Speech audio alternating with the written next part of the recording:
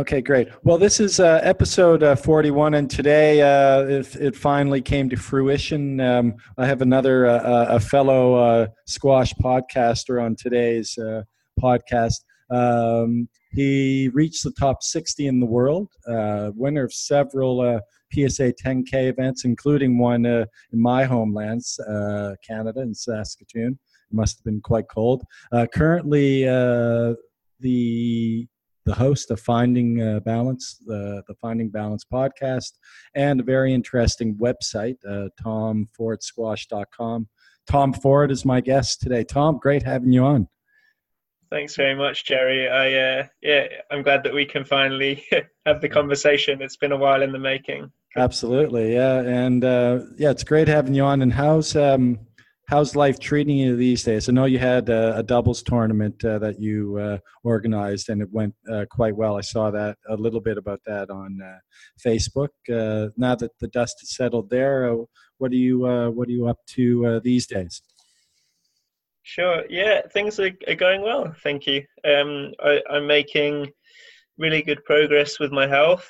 I feel probably as good as I've ever done, or certainly as good as I've felt in a long time.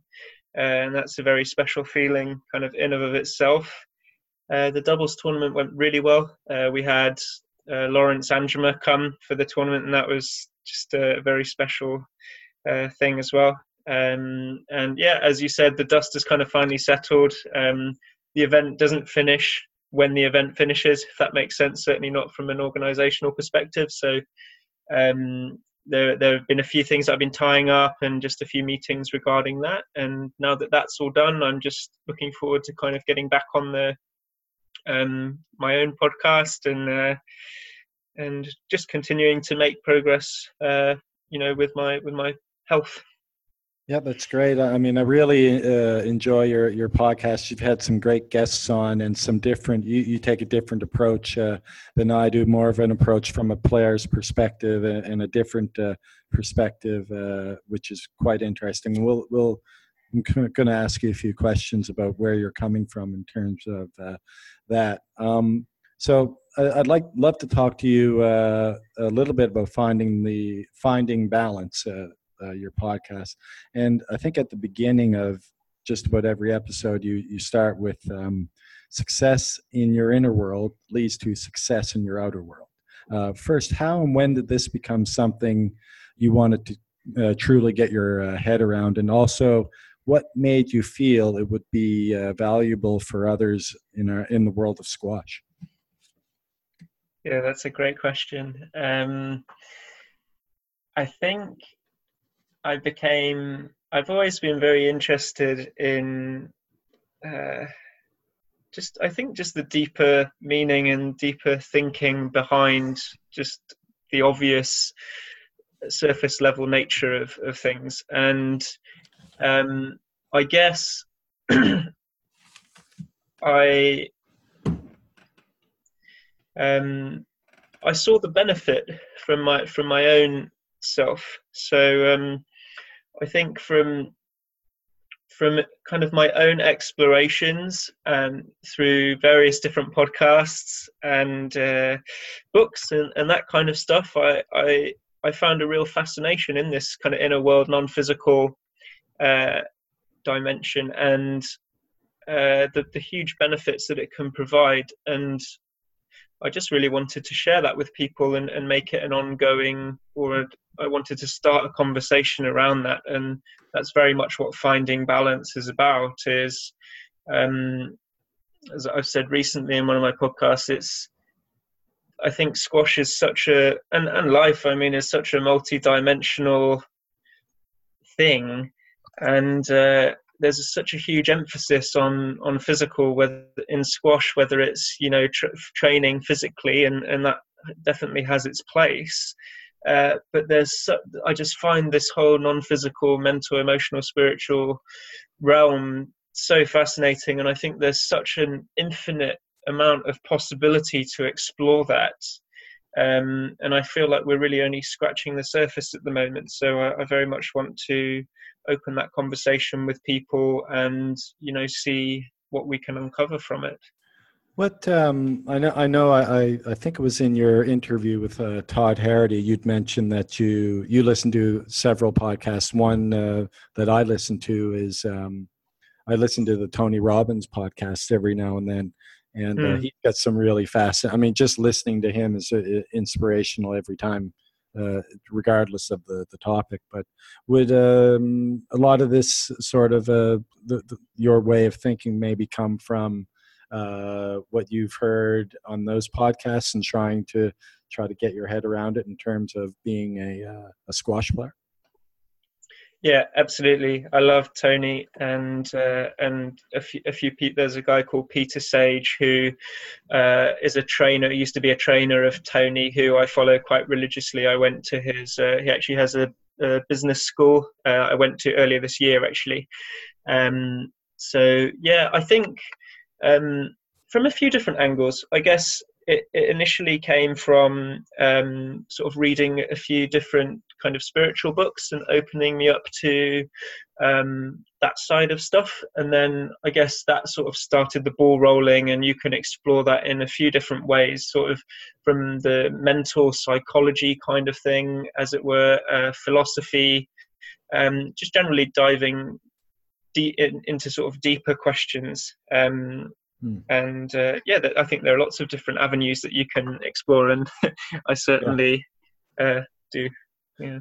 Yeah, for sure. I mean, every time I listen to Tony Robbins, and there's let me just pull it up on my podcast app here. Sorry about that. I forget his name. I deleted it, but there's another guy that interviews Tony quite regularly on his podcast, and I forget his name, but he's also in that same vein. He's kind of spiritual and always trying to get to look at your inner self, and I really find it. I'm not very much like that. I don't think like that enough. I don't feel that way enough, and I always find inspiration in those guys. Now, through your podcast, you've had some great guests, obviously from the squash world, and therefore plenty of opportunities to learn, given how you think. So, how do you think we can get the balance working more in our favor? Do you mean in terms of physical and non-physical, or? Yes. Yeah. Okay. Well, as I said, I think just beginning to ask ourselves better questions, or ask ourselves questions in relation to that, rather than just going about our own day or our own kind of routine without too much thought around it. So a lot of the sort of questions that I also mentioned in the intro of the podcast is sort of actually looking a bit deeper into why are you actually doing something? What do you feel like it gives you? What do you really value? And what things are actually really important to you? And you might find that, as I've done, oftentimes the things that I do, or the things that I'm doing in my everyday life, aren't actually getting me towards the things that are most important to me.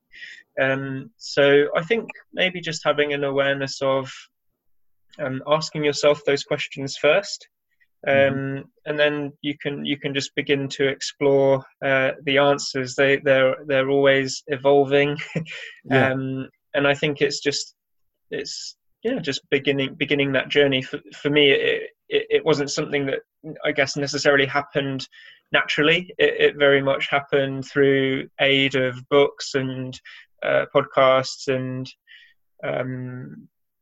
my own kind of self-inquiry, maybe people that I sought advice from that I already knew. But yeah, I guess first is just the intention to do so, and to Yeah. realize that is an avenue worth exploring. So you've basically had to step back, which is maybe why you stepped away from the game for a bit here, and kind of reassess what's meaningful to you. Is that basically what caused you to? Yeah, absolutely. I mean, I'd been thinking about those questions for quite some time before I kind of properly stopped. I'd been wrestling with them for a little while, and yeah, I think, as I said, I think because this is just an ongoing journey, it isn't something that just happens immediately. You understand yourself Yeah. more the more you do it. So yeah, it's a very ongoing process. So and it takes a while for certain things to reveal themselves. So no, it was a probably a process of a couple of years, where I'd been sort of, I guess, looking a little bit more deeply at how I felt about being a pro, how I felt about the training, the competing, the traveling, all aspects of it, because it's not necessarily just one answer for all of it. There are certain things that will have different answers. So, but no, One thing I hear a lot these days, and this might be off the mark, but it might be kind of related to it as well. I've been, talking to a few players that I used to play against back in the day, and they said that they found they're playing better nowadays just because they're thinking more about process as opposed to performance. I'm not real. It's sort of, I think, in a way, connected a little bit to what you're saying. Yeah, absolutely, and I've certainly had my experience of that. Not necessarily lately, but for the large part of last year, I still continued playing sort of various league match. I stayed playing in the National League for Bristol in England, and I played for a few teams in France and Germany, despite not playing PSA or even training at all. But with still a very big intention of my own self-improvement, but just in different ways other than physical training. And that I was, in many respects, I was a better player than I was when I was balls to the wall with training and stress and that kind of stuff that I put myself under. So I'm definitely not saying that that's the way, but it really served as proof to me that there is an immense power behind as I said, this non-physical, mental, emotional development. And it's definitely a mindset. I mean, just in my own little squash world, I've been trying to do that more. Focus more on the process, focus more on what you can do better, and not necessarily worry too much about what the score is or what the result at the end of the match is. As long as you're happy and doing the things that you need to do to improve, then that takes a lot of pressure off yourself.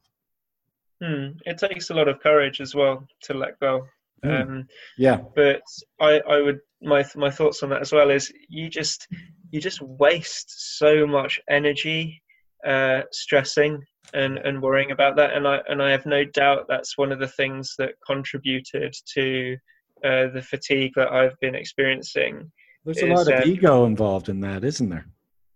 Yeah, and that's something that I've noticed is just by how much energy I was able to have on court through not stressing and just being calmer, it almost made up for the fact that I wasn't fit from not training. So, right. You're absolutely right. It is a big waste, but it's very difficult to let go, particularly when it's something that is your life, is your profession, and is something that you really want to, achieve in. Well, I guess if you've chosen professional squash, then results do pay the bills. Yeah, exactly. Yes, it's a very difficult thing to go for. Obviously, you decided that part of the finding the balance journey meant that you needed, we just talked about it, a step away from the game. So this had something to do, I think this had a lot to do with your battle with chronic fatigue. Talk or take us back, if you will, to when you felt or began to recognize the balance tipping out of your favor, and when you decided you needed to take measures to redress it. Yeah, I'd been aware of my physical fatigue for quite some time, really. It's the timeline on that has changed as I've had more time to reflect on it. Yeah. But I would say, as a professional athlete, you're training to ignore your body and to ignore what your mind is telling you about stopping. Yeah. And that's a skill that I became very adept at. So it was very difficult for me to realize, where that point was. And although I'd decided to stop or very much, work on exploring other areas of my life, I still kept playing squash, and whether it was through leagues, as I said, and again, I think it was just another manifestation of me just not quite listening to what my body was trying to tell me, and it was only really towards the end of last year where it really started to affect me mentally and emotionally. It started to affect my mental health. That was a kind of a new territory for me. It wasn't a case of ignoring my body as I'd learned to do. It was actually, this is something that's new here, and it forced me to listen and realize that actually things were quite a way out of balance, and things kind of needed to change. Right. Yeah. And now I'm not sure where Hadrian Stiff and Elite Squash come into the picture, but I do recall you mentioning that he was important in helping you as well become sort of, I guess, more happy on court, or happier as a person. Let's talk about Hadrian just for a bit.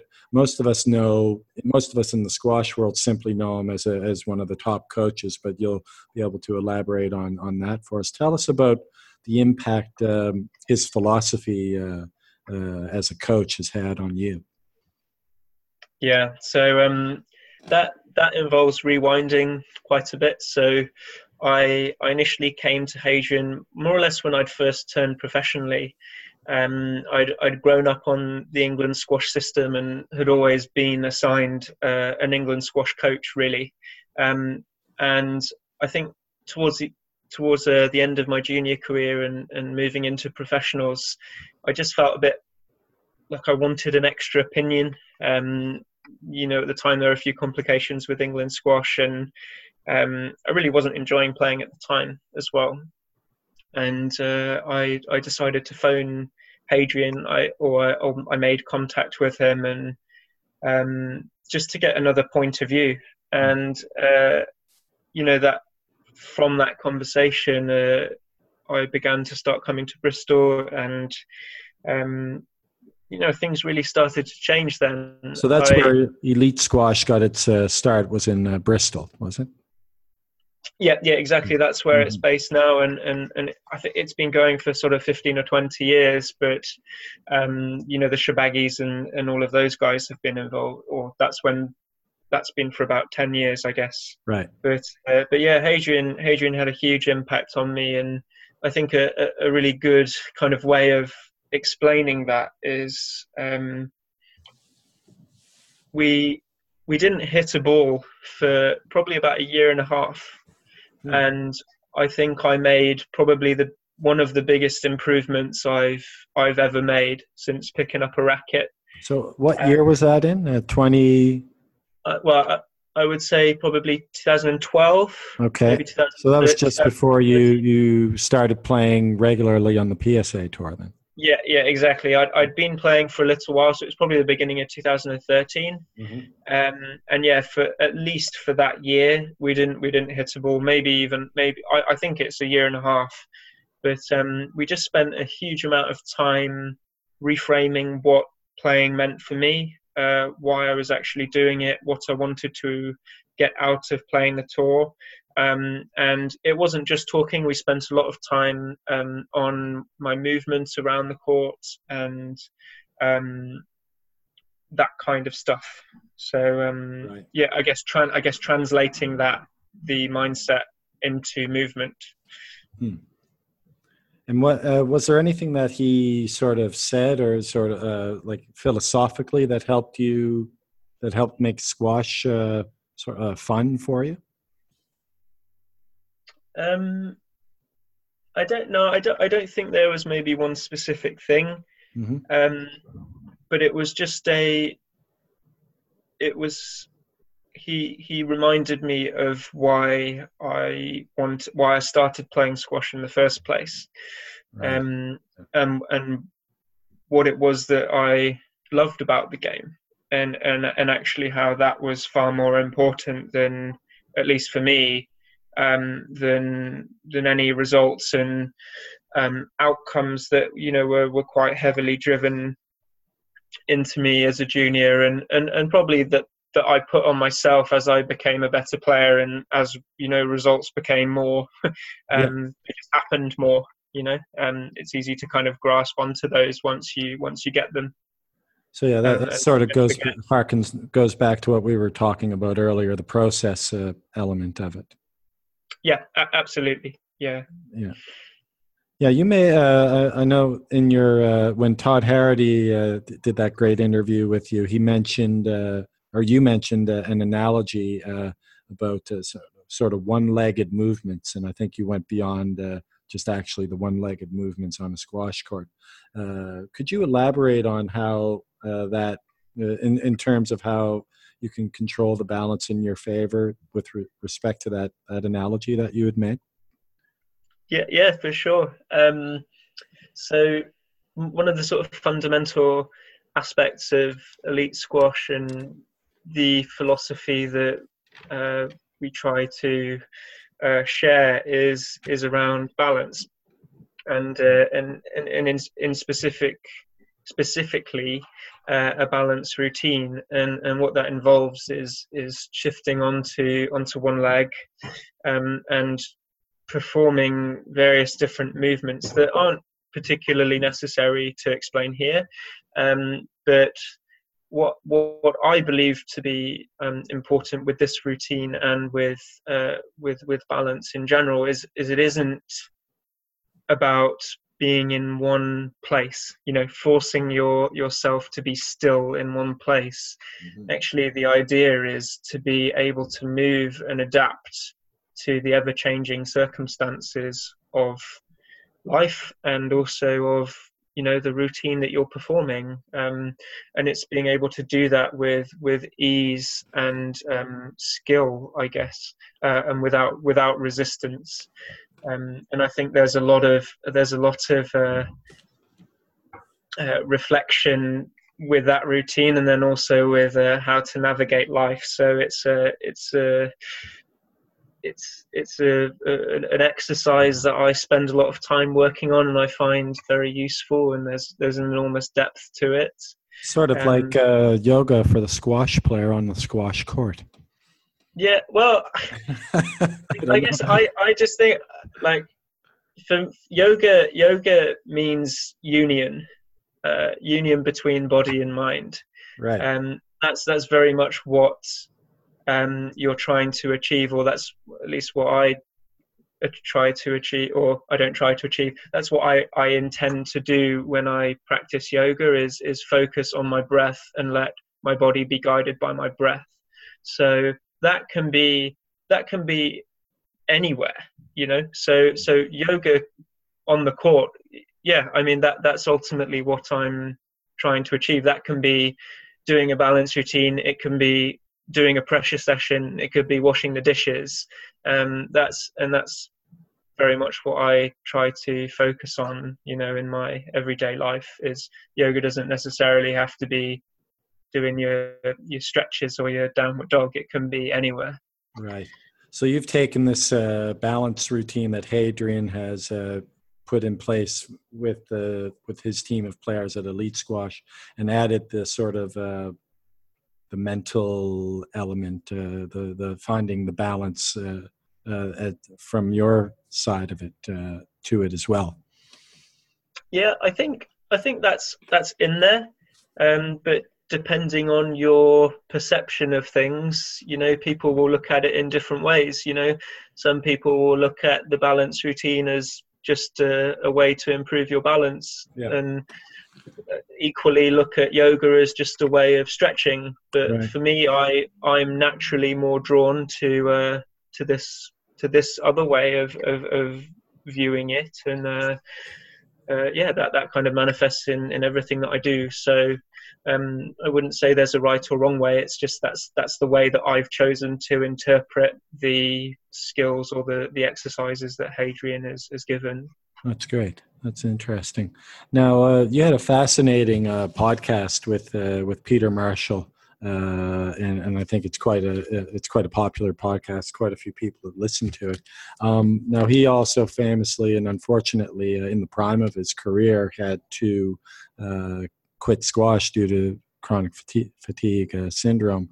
Now that you've had time to process, maybe obviously you learned a lot, but now that you've had time to process what you discussed with Peter, has it helped? Obviously, it helped you have a better understanding of your battle with chronic fatigue syndrome, I would imagine. Yeah, absolutely. And I think actually a lot of what I learned from the podcast, and in particular with the one with Marsh, is they've almost been immediate learnings in a sense that maybe they've evolved over time, or I've become to understand them over time. But Marsh was very much an immediate one.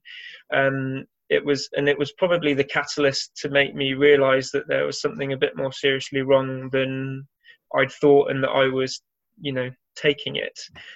It was actually through researching chronic fatigue syndrome to ask Peter more about it that I was like, oh shit, that's there's a lot of similarities there. And I don't, although it maybe the kind of penny didn't necessarily drop in that moment, I think I couldn't shake that thought out of my head once I'd interviewed him, and it just became more and more apparent to me, and it was very much a catalyst for me exploring my own health. As for the interview itself, I think what I've learned is, and what I felt after the interview was, I kind of wished that I'd asked him kind of more about it, and for him to explain more about it. And I almost felt a little bit of, it felt reluctance at the time to talk about it. But I think, or I feel now, what I've come to understand is it is just an incredibly hard thing to explain. That's what I got from the interview as well. It was really tough to try to. He couldn't explain it really. He was, and he continued to say that it was difficult to explain. And it's very much an individual thing. It affects people very individually in different ways, and I think certainly now that's made me, and as I've tried to articulate it, I've understood now that it is an incredibly difficult thing to share, which is one of the things that makes it very hard to experience as well, because it's very difficult to be felt, to be understood. Well, having heard it from him that he's found it difficult, I guess in a way, wouldn't that make it less frustrating now that even the great Peter Marshall doesn't have his head around it yet? I don't know. It didn't really know. Okay. As I said, it's an individual thing, so, and it's quite easy to just get caught up in your own way. So, and I think I noticed, as I felt also, he was almost a little bit reluctant to offer any specific advice to me as well, as I would be. Why do you think that? Maybe others, because what works for him wouldn't necessarily work for me, and right, because it's such an unknown, or because the causation is so unknown, and there's such mixed opinion on it, as I've found, it can just be such a stressful process to try and get to the bottom of it, that actually just having another opinion doesn't necessarily help. Right. And it very much, I think it's got to be something that's self-led. And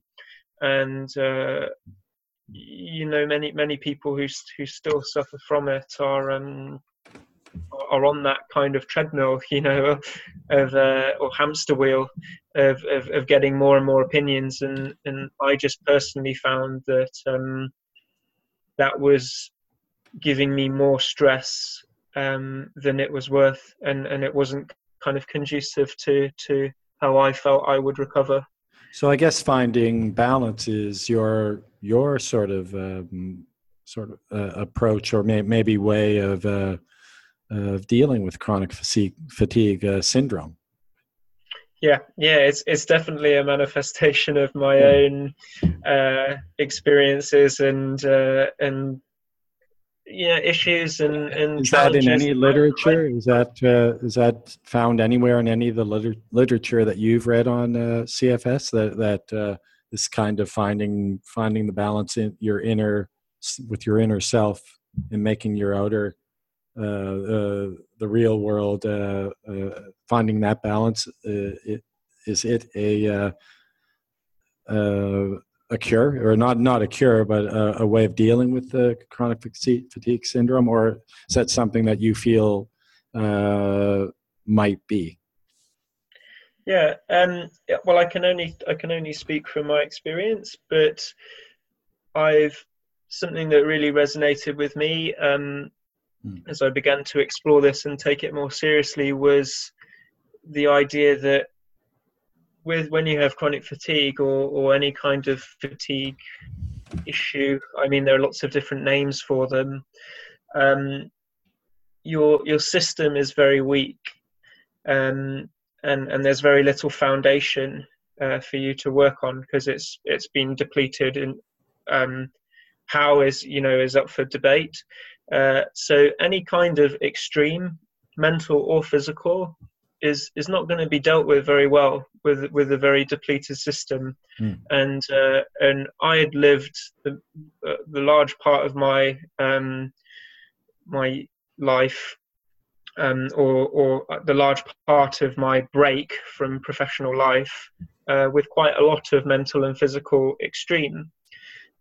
So I can't remember whether it was just maybe somebody that I was seeing for treatment, or whether it was a book, but it just made a lot of sense to me that if your system is weak and depleted, then to maintain as much of a state of balance and equilibrium as possible is only going to help to nurture that system back into some kind of foundation and potentially full health.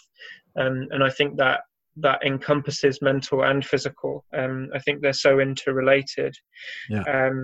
That you can't ignore one or refer to one without kind of in some way referring to the other. So yeah, that's been a huge focus on my part since I made the decision, for my health to be the priority, is how can I create as much of a stable, balanced foundation to kind of nurture my system back to some kind of level of normality. So is it at a level of normality, or approaching that now, Tom? It's certainly on the way. I think I feel like I've got to the point now where the foundation is built, or it's certainly the large part of the foundation is built. It's been sort of 8 months now since I've moved home, and that's been my focus.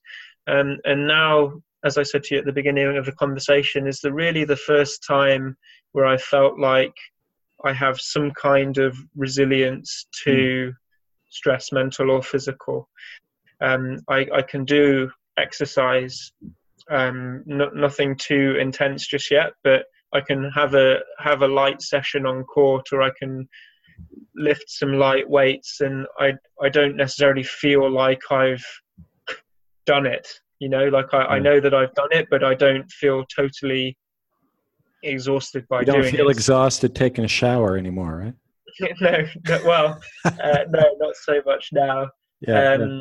But yeah, it's I'm really, really encouraged by where I'm at the moment. And as I said, I felt, as I said at the beginning, I feel like I'm as well as I feel as good as I've maybe ever done, and that's not necessarily because I'm back to full health, in the sense of the physical things that I used to be able to do. I'm still probably quite a long way from doing that, but I think just mentally, having gone through what I've gone through and continue to go through, I just have such a different perspective and a gratitude for very simple things now, and that mental feeling, makes up Yeah. for maybe the slight lack of physical vitality that I had before. Well, it definitely, you definitely sound like you're in a good place now. According to the PSA's website, I looked you up on their player profile. They said you were at the time one of the players to watch at the time. So clearly, the PSA and those guys, they believe you've got what it takes to play with the best. Is there a return on the horizon? A return to the PSA circuit anytime in the future? Yeah, I'm not sure. I think it's a little too far down the line to think about or Yeah, to entertain. yeah, yeah.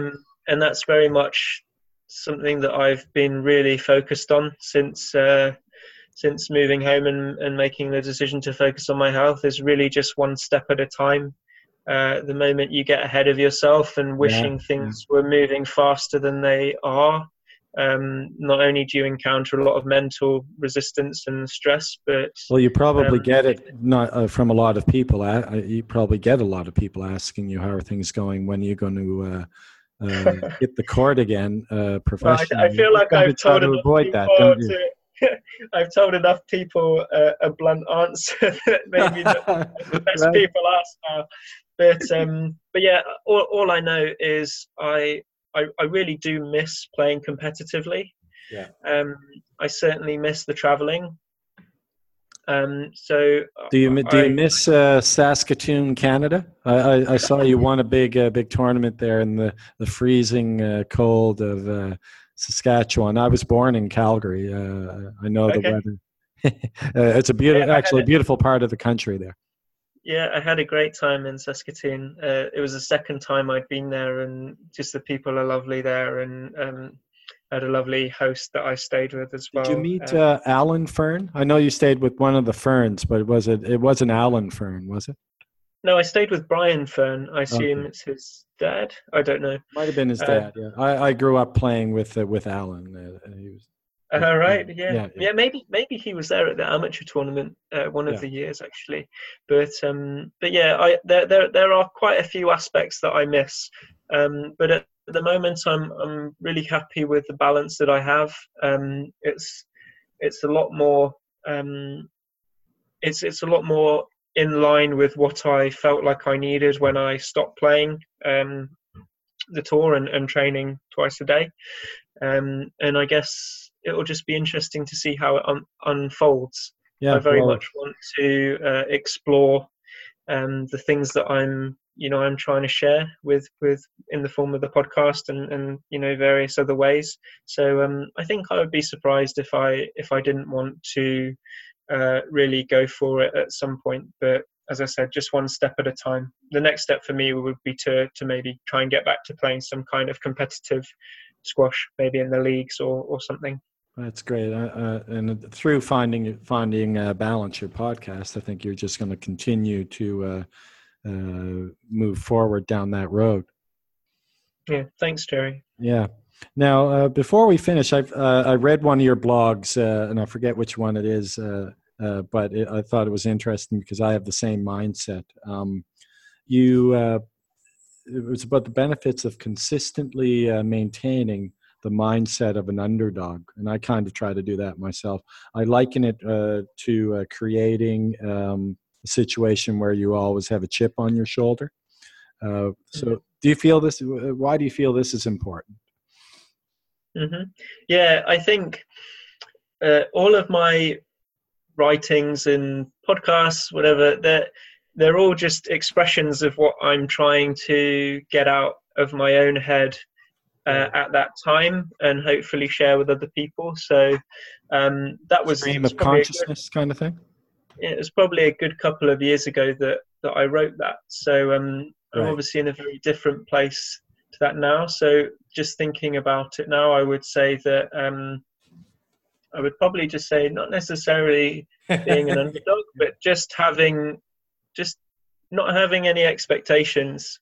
As I said, like you can waste. That seems to be more about the result than the process, doesn't it? Yeah, exactly. As I said earlier, you can waste a lot of mental energy with, I should be beating this person, or I should be beating this person this way, or this shouldn't be happening, and because I'm, such and such. And yeah, I think I was reading on. I don't know if you're a member of the Squash Stories group.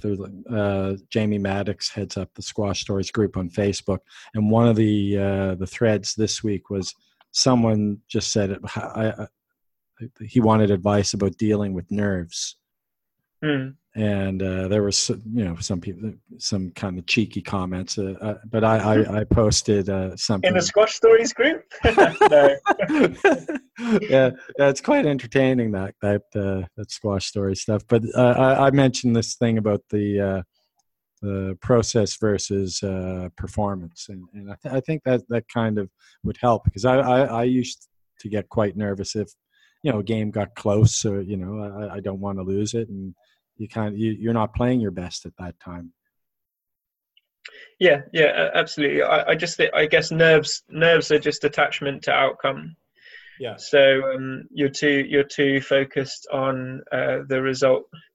If you can be more focused on this moment, on your intention for the game, or your process for the game, knowing that is a step towards the outcome that you're desiring or that you're aiming for, then I think you can come with the attitude of being grateful or excited for that opportunity, rather than being nervous, which I guess implies that it feels like your goal or what you're trying to achieve is solely dependent on that experience or that match or that rally.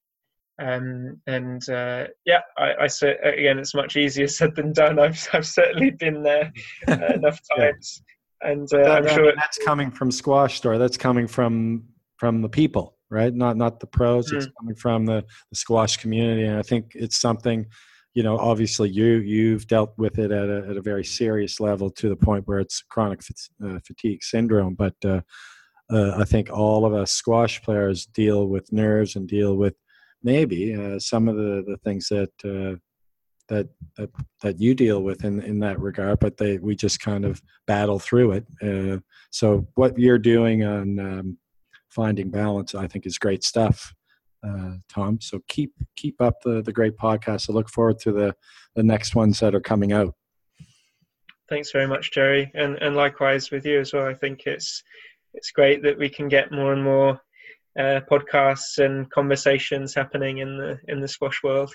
Yeah, it's a good thing. We've got more podcasts to listen to on the way to work as well. Yeah, exactly. Tom, thanks so much for coming on. It was great chatting with you, and keep up the good fight. Thanks very much, Jerry. Thank you. Cheers.